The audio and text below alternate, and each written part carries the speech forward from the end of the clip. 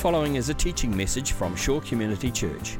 For more information on Shore or our teaching resources, visit www.shore.org.nz.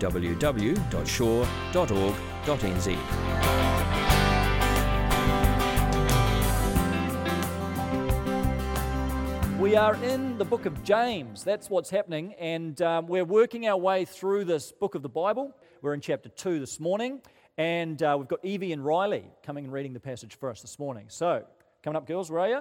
And we'll get you a microphone. My brothers and sisters, believers in our glorious Lord Jesus Christ must not show favoritism. Suppose a man comes into your meeting wearing a gold ring and fine clothes, and a poor man in filthy old clothes also comes in.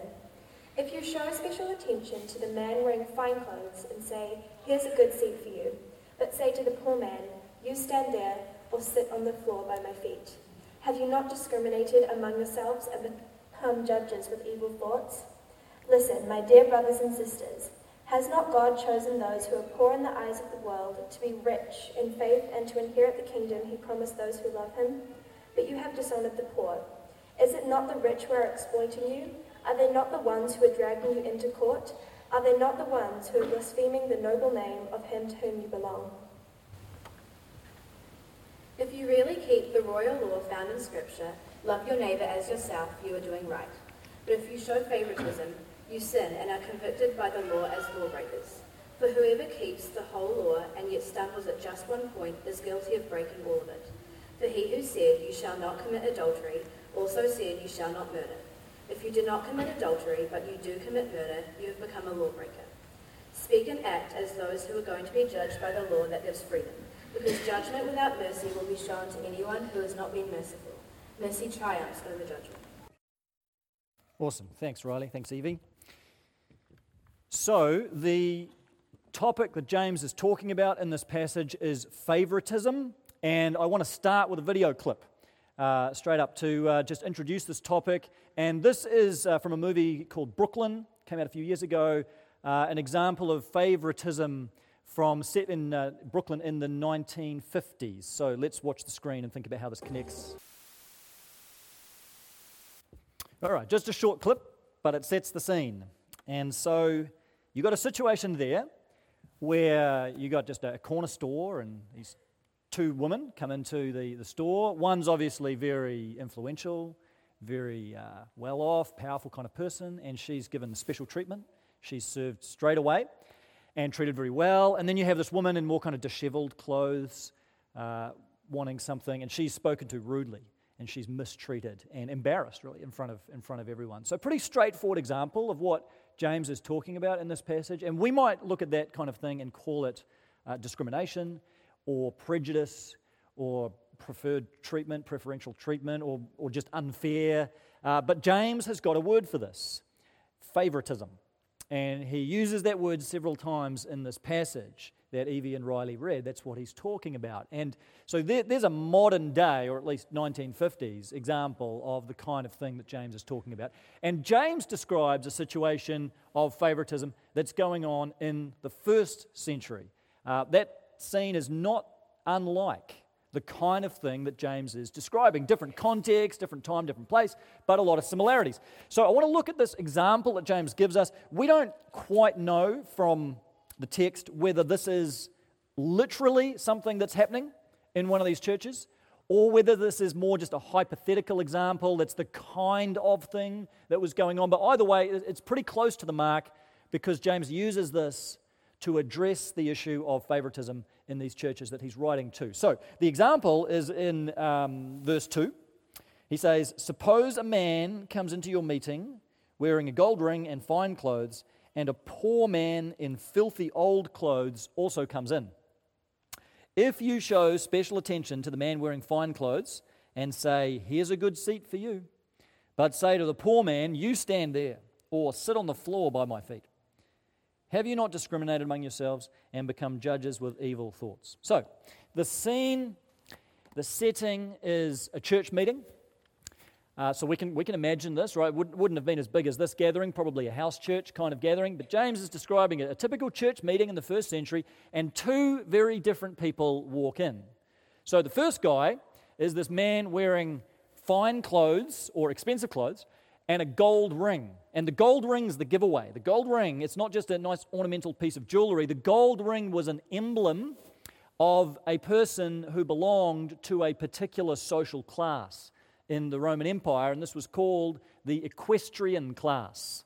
It's not because they rode horses, it's just the name that they had, the equestrian class, but it was a specific group of people, and they were really up in the upper echelons of Roman society. So high, they were just below the rank of a senator, a Roman senator. So we're talking like seriously powerful people. These were people who had massive wealth in the Roman Empire. They had huge land holdings, which means they would have had a lot of slaves, a lot of people working for them, huge business operations that they oversaw. They would have had massive resources. These people held very significant positions of power, so they would have had government positions, administrative positions in the Roman Empire. They would have had diplomatic positions. So this is not just like a guy who's made a lot of money. This is someone who was right at the top. He's one of the elites in the entire structure of the Roman Empire. So this would be like Prince Harry and Meghan Markle coming into church, okay? That's the level of notoriety we're talking about. That's the level of prominence and position and power that this guy represents. And he just walks into church one day. Then you have this other guy who comes in. Now, the other guy is a poor man, and we're told that he has filthy old clothes that he's wearing.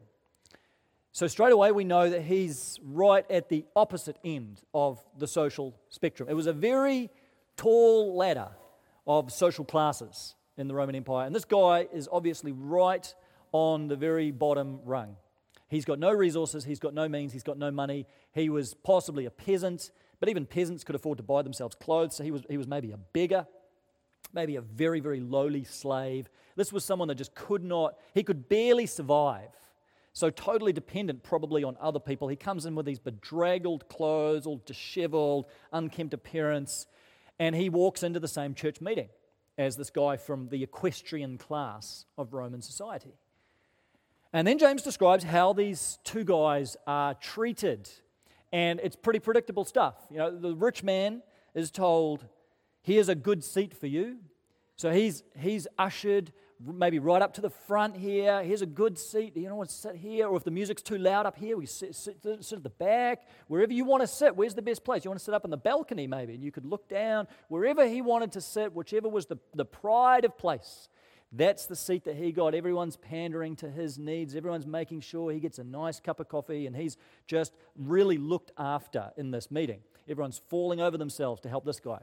And then the poor man comes in, and here's what's said to him. "You stand there or sit on the floor by my feet." So this guy doesn't even get a chair. He's not even offered a bad seat. He's not even offered the seat at the back with the crying babies. He doesn't even get that one. He just gets no seat. So he either just has to stand, presumably at the back or the side or somewhere, or, this is the worst, sit on the floor by my feet. I mean, imagine saying that to someone who comes into church.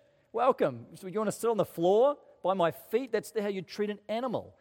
And is there a worse way of reinforcing social class distinctions and reinforcing that someone is superior and someone is inferior than saying, "Sit on the floor by my feet, you servant, you slave, you beggar," just pushing him down in this way. So you've got this situation of extreme inequality, and that's sad. It's sad that these two people are treated in totally different ways, but I don't think that's really what James cares about. The saddest thing that James is driving at is that this is happening in the church. That's the problem, because when you think about it, this is exactly the way these people would have been treated in the world. Outside of the church, this is totally what they would have been used to. I mean, this rich man, if he was from the equestrian class, every room he ever walked into, he would have been given the best seat in the house. Every time he goes anywhere, he's ushered into the best place. He's got people falling over themselves to meet his every need. That's nothing new. He's used to that. And the poor man is used to probably never having a seat. Who knows the last time that he actually sat on a comfortable seat, this guy. He's used to sitting probably at the feet of other people, begging and hoping that he'll have enough for his next meal. So this is exactly the way these guys are treated all the time But the sad thing is, it's exactly the same when they walk into church. The sad thing is not that the church is any worse than the world. The sad thing is that the church is exactly the same as the world. That's the tragedy, really, that the church just mimics the social hierarchy of the world. The church just mirrors the social patterns that go on in the world, and there's no contrast. There's no difference at all, just the same in the church and in the world. Now, I know that we would look at that and say, thank goodness we don't do anything like that at Shore, right? We're not going to tell people to sit on the floor. We're not going to deprive them of a seat. We don't have this kind of preferential treatment, and maybe we don't. Maybe we don't have anything quite as overt and blatant as that. But I wonder if we tease this out, whether there are some more subtle forms of favoritism that sometimes go on among us. I mean, imagine for a minute if somebody came into church who was a real big-time celebrity. You know, like imagine if someone really important came in. Let's say Barack Obama came in on his recent trip to New Zealand. He just decides to swing by, catch a church service here. Or Ed Sheeran, right? Could have happened on his tour. He looks up best church in Auckland, Shore Community Church, finds us, comes in, drops in for a church service one Sunday morning. Could have happened, could have rocked up here. Now, how would they be treated if they walked in the door? Would we all be sort of pulling out our phones, videoing them, you know, with hushed whispers pointing at them, going up, getting them to sign our Bible, you know, just swarming around them? What would we be would we be all starstruck over these people? Or would we just treat them as normal people and just say, hey, Barack, what's up? Come. It sounds weird even saying that. But could we find it in ourselves not to be starstruck, but just welcome them and help them feel like a guest and a friend and a family member and usher them to a seat and give them a normal old coffee, you know, and just help them to have a positive experience among us? Could we do that? And then you think of someone at the opposite end of whatever spectrum that is. Someone, you know, imagine someone comes in and obviously they don't have any money at all. Someone who's obviously living in poverty. And they are all disheveled, and they look like they've slept in their clothes. And they've got a bit of a smell about them. And they're a bit socially awkward, and it's difficult. How would we treat that person if they came in on a Sunday morning? What kind of treatment does that person get? Do we sort of give them a wide berth? You know, just kind of smile and, you know, friendly, but we just gradually usher our children around the back, and we just sort of keep an eye on them in our peripheral vision. You know how you do this to make sure you don't end up in the same conversation as someone else. You just got an eye on where that person is in the room at all times to try and keep your distance. I wonder whether that might happen a little if someone like that came into our meeting. And you know, it's things as simple as the kinds of social interactions that happen after church. I mean, you think about who are the people that you gravitate towards talking to after church. I saw a church, this clip on YouTube where a church did this experiment. They set up a hidden camera in the foyer of the church. And the pastor was in on this. So what they did is they positioned the pastor there as people were leaving the church. You see the pastor in the shot. And then a couple of meters away from him, they had this teenage kid, this young guy. And he looked a little bit rough, not too bad. He had a lip ring, I think. And he was just kind of just standing there. And so this was all set up. And so the kid's standing there kind of slouching against the wall. And a few meters away, the pastor is standing there. And they just filmed as people were coming out of church. And just seeing how people reacted and responded. And you just see, one after another, everyone's going up and shaking the pastor's hand and high fives and hugs and hey, buddy. And barely anyone is talking to this teenage kid who's just standing there a couple of meters away. He's just getting ignored as everyone's interacting with the one person instead of the other person. In fact, they even had a counter on screen, so you see the numbers of people that have said hi to the pastor and the numbers of people that said hi to the kid. And these numbers are just going up. And I think the kid got to like 3 out of the whole church coming through. And then the pastor played this clip in church just to tell his congregation off. So I didn't do that, all right? You'll be pleased to know. There's no hidden cameras. We're all safe. But I just want you to think about this. You know, think about after church, who do you naturally... Because I know we don't mean to do this. We're not mean-spirited people. It's just that we naturally gravitate towards people we know, people we're comfortable with, people we're familiar with, people, to be honest, who are like us. And we end up in all of these little social circles and social clusters. And there are people, many times, on their own. I know this because I often talk to them. And they're there and they're new, or sometimes not even new, sometimes been there for a long time, but they're not, it's hard. They find it hard to break in. They find it hard to get into those conversations, especially if they're more introverted, because we don't think about it. We just go to our normal people, friends, family, whoever, and it's not even on our radar. But I wonder if James was here and watching some of the social interactions that go on after church, whether he would say, that is basically what I was writing about in my letter. It's like another form of it, and maybe it's not so overt, but that is a form of favoritism, because you are favoring the one over the other. There's this us and them, and there's this in and there's this out, and there's this distinction that's happening. It's subtle, yes. Maybe it's even unintentional, but it's there, it's happening, and it should not be. So the word that James uses for favoritism it's based on the Greek word for face. It literally means accepting the face. And it's this idea of accepting someone or favoring someone based on face value things. So based on their appearance, or just based on what we think of them, or how we perceive them, or how they act, or how they talk, or just whatever filter, whatever criteria is in our head, we accept some and we favor some based on those things, and then we kind of reject others, or we distance ourselves from other people based on those same things. We accept the face of the one, and we reject the face of the other. That's favoritism. Now, favoritism has been part of pretty much every culture in human history. It's just embedded into the structure of the word. Certainly not just a church thing. It's a social problem. I mean, in its worst form, favoritism looks like the gas chambers of Auschwitz, doesn't it? I mean, we sort of think it's this sort of social banter after church. Well, it gets a lot more serious than that. The Nazi genocide is basically favoring certain ethnicities and rejecting other ethnicities. That's a state-sponsored form of favoritism that ends up in genocide, attempted genocide. That's favoritism. But of course, we recognize it in all sorts of other forms that are more subtle, day-to-day kinds of forms. I mean, you think about the way in Western culture that we favor the famous. Think about how important it is for people to be famous today. And we love people, the ones that are famous. It doesn't matter how you got famous. You could have just put a whole lot of videos up on YouTube, but you're famous. Or you could have won a Nobel Peace Prize and been famous. It doesn't matter. You just be famous, and we favor the famous. Those are the ones we want to be like. Those are the ones we want to follow on Instagram and Twitter and dress like and talk like and follow. The famous ones. Our society is geared to favor the famous over the ones who don't have profile or celebrity or many followers. Think about what this looks like just in your everyday life.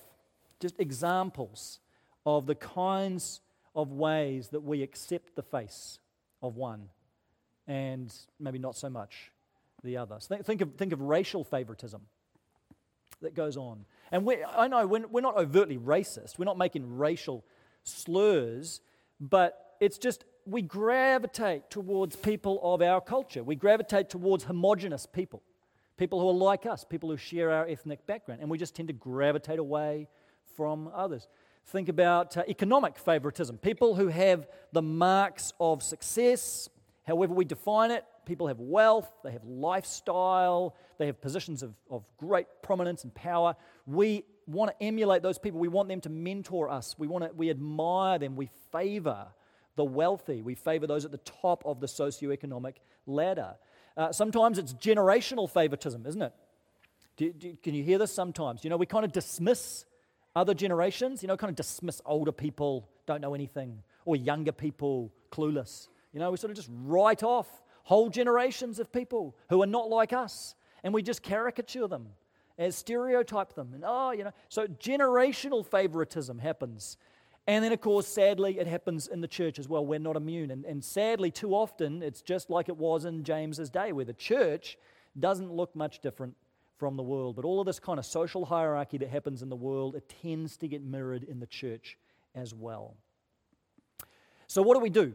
How do we deal with this disease of favoritism? How does the gospel combat favoritism in our lives and in our culture and our society? Well, James gives us a big step towards this in the way that he starts this whole discussion. Did you notice the way he gets into this in the beginning of chapter 2? He says, "My brothers and sisters, believers in our glorious Lord Jesus Christ must not show favoritism."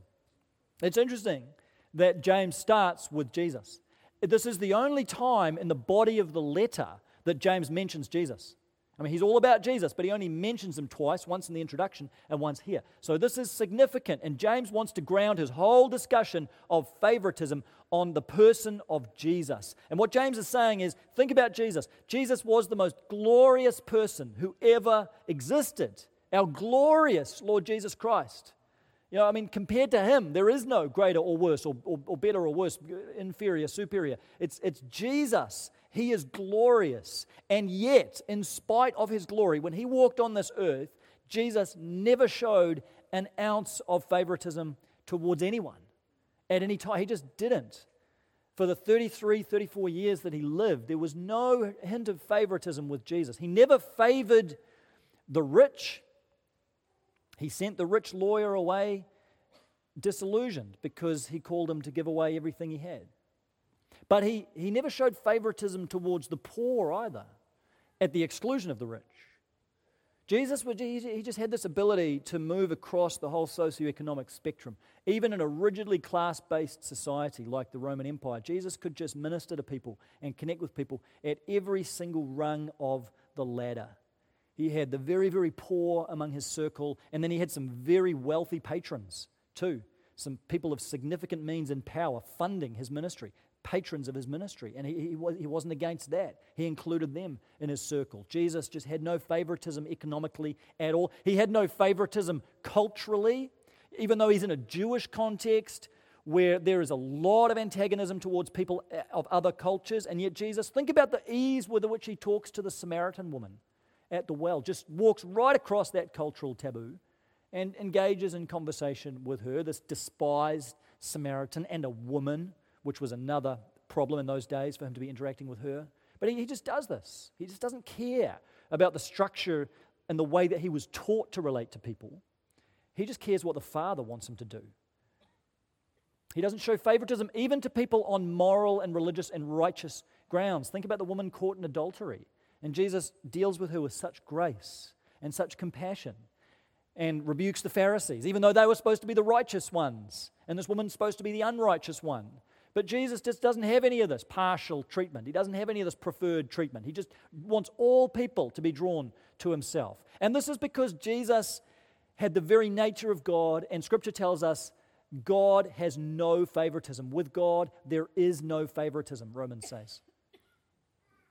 So our response to favoritism needs to be grounded in the character of God himself, where there is not a single trace of partiality. The old translations used to say God is no respecter of persons. Some of you still got those translations, maybe King James, whatever it is.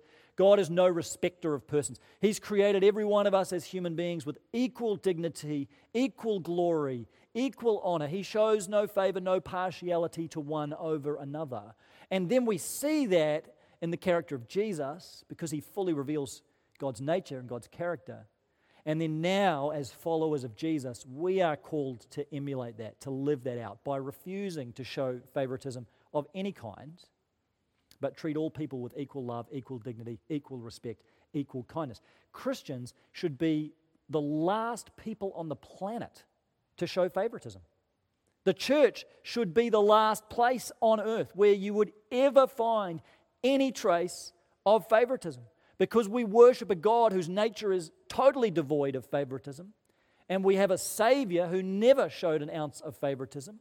So who are we to come along and start drawing distinctions and a social ladder and treating people better or worse based on whatever is in our heads? It shouldn't be that way. It shouldn't happen among Christians. We should be the last people, the least likely people on the planet to ever engage in any form of favoritism. So what does it look like? I mean, practically, how do we live this out? How do we deal with this issue of favoritism in our lives? Well, let me give you an example of this, a good example, I think. And this is something that happened in our church a few years ago, and it shows that I think we are getting there on this issue. There's a few years ago, some of you remember this, there was a group of Muslims that came into the church, came to one of our Sunday services. Some of you remember this? Yeah, it was an interesting morning. It was a good morning.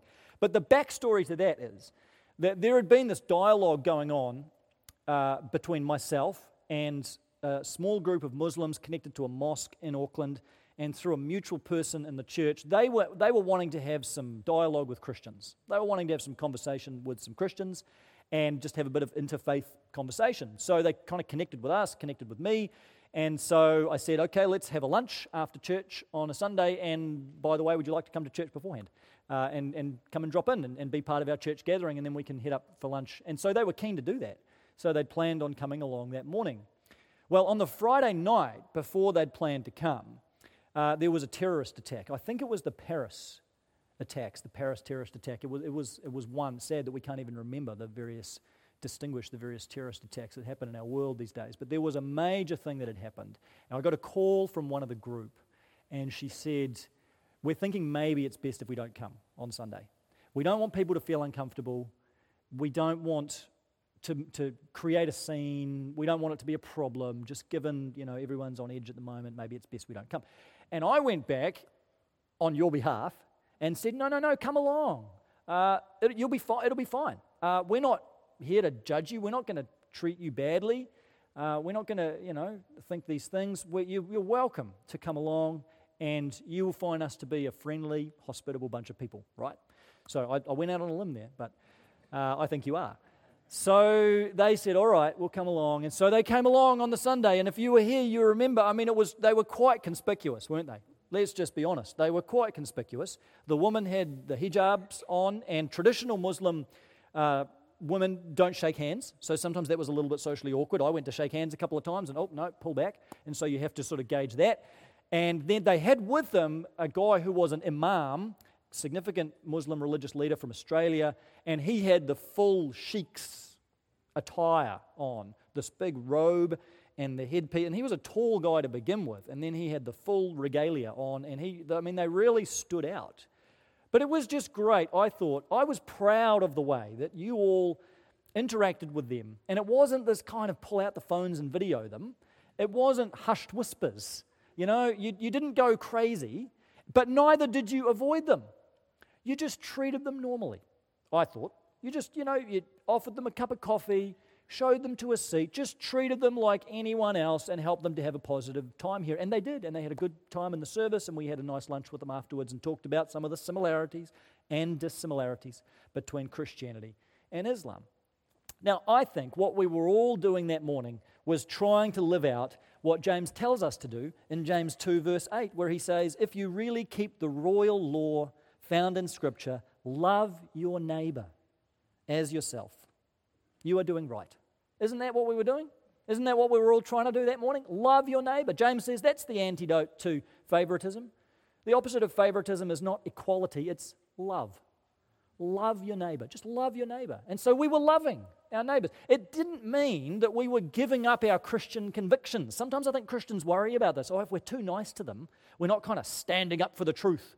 We need to let them know that we don't believe what they believe, which kind of this sort of very adversarial. Listen, we stood in church that morning and we sung the Apostles' Creed, for heaven's sake.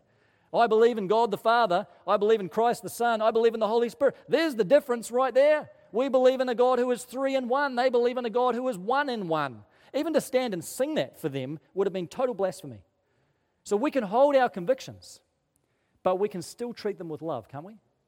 We can hold our convictions as Christians. Yes, we have a different worldview, but we can still treat them. I think sometimes, particularly when it comes to Muslims, Christians are antagonistic, and beyond just disagreeing with their worldview, we can actually be quite mean and quite cruel-spirited, I think, and it's not good. It's not good. Listen, even if you think Muslims are the enemy, even if you think Islam is the enemy, and I don't think it is, because the Bible tells us our struggle is not against flesh and blood, but even if you think they're the enemy, listen again to Jesus' words, who tells you exactly how to treat your enemies. Love. So it's that you get to the same top by the different road. Love your enemies. Don't just love your neighbor, love your enemies. Treat them with love. We're going to love them. We're going to love them into the kingdom. And yes, there'll be times we disagree and we see these things differently, but we can still love our neighbor. And that is the opposite of favoritism. Maybe in some ways it's easier to do in a church service, I don't know, than in other spaces in your life. What if the woman in the hijab was not someone in church, but someone standing next to you at your kids' class party? Is that easier for you then to have a conversation with her, or do you still find yourself gravitating towards the parents that you already know and are comfortable with. See, it's hard, isn't it? I think combating favoritism actually involves us taking uncomfortable steps sometimes to walk across the room. And I was going to say shake some hands, but in that case it wouldn't be shaking hands, but just having a conversation and being a friend. If you've got neighbours on either side of your house, one of them from the same culture as you, one of them from a different culture, which are you more likely to have around for dinner? You know, I think these questions are more searching questions because it's a bit too easy, I think, to read James chapter 2 and say, oh, that example doesn't apply to me, move on. If we search our hearts, I think we'll realise favouritism's quite embedded in a lot of our daily lives. It just crops up in really little ways that we don't notice. But God calls us to dig those up and bring them out into the light and bring them before Him and say, God, this is an area where somehow I'm showing partiality. And I want to be able to be true and faithful to who I am as a child of God and yet treat all people with love, with dignity, and that means taking some intentional steps towards those who I might consider to be other or different or them instead of us. I actually need to be intentional to move towards them because for whatever reason, those are the ones that I'm neglecting. I would love us to be a church, and I think we're on the road, but I would love us to be a church where whatever distinctions exist in the world, whatever kind of hierarchy there is in the world, in whatever way, it just evaporates when you walk in here. Wouldn't that be great? You can have a billionaire sitting in church next to someone who's just surviving on a benefit. And there is no hint of patronizing, condescending behavior, but just total equality, total just love, mutual respect, and fellowship as Christian brothers or sisters. That those two people could walk up and take communion on equal footing, equal ground, because the ground is level at the foot of the cross, isn't it? This is what God has done. He leveled the ground by dying on that cross, and we dare not make it uneven again. Let me finish by reading you some words of an old hymn that talk about how God has made this possible. You may own earth's silver, have riches untold, but all of earth's wealth, my friend, won't save your soul. You may live in a mansion, all the world know your name, but at the foot of the cross, my friend, everyone stands the same. The ground is level at the foot of the cross. Anyone may come there, for there is no cost. Rich man or poor man, bonded or free, the ground was leveled that day at Calvary. And Father, we want to lift up our hearts to you and say, would you expose any trace of favoritism that's lurking in our lives? Any way, God, in which we're somehow creating these distinctions between us and them, or better and worse, or whatever it might be, God. Just whether we're doing it in our minds, God, or doing it in some way in practice, would you bring it to our attention now by your Holy Spirit? Even though it might be uncomfortable for us to recognize it, would you bring it to our minds? And as we realize these things, and as we see these things in our lives and our hearts, we lift them to you, God, and we confess these things, and we say, Jesus, we're sorry that where you've made the ground level, we've made it bumpy again and put people up and people down, and we've become judges with evil thoughts, as James says. Father, we pray that you would help us to recognize that before you, we are all hopeless sinners, but all saved, Lord, or all in need of saving by your amazing grace. Help us to treat each other as brothers and sisters and to truly learn to love our neighbour. We pray this for Christ's sake. This has been a teaching message from Shore Community Church. For more of our teaching resources, or to donate to our teaching resource ministry, or for more information on Shore Community Church, visit www.shore.org.nz. Alternatively, you can email office@shore.org.nz or phone 09 415 0455. Thank you for listening.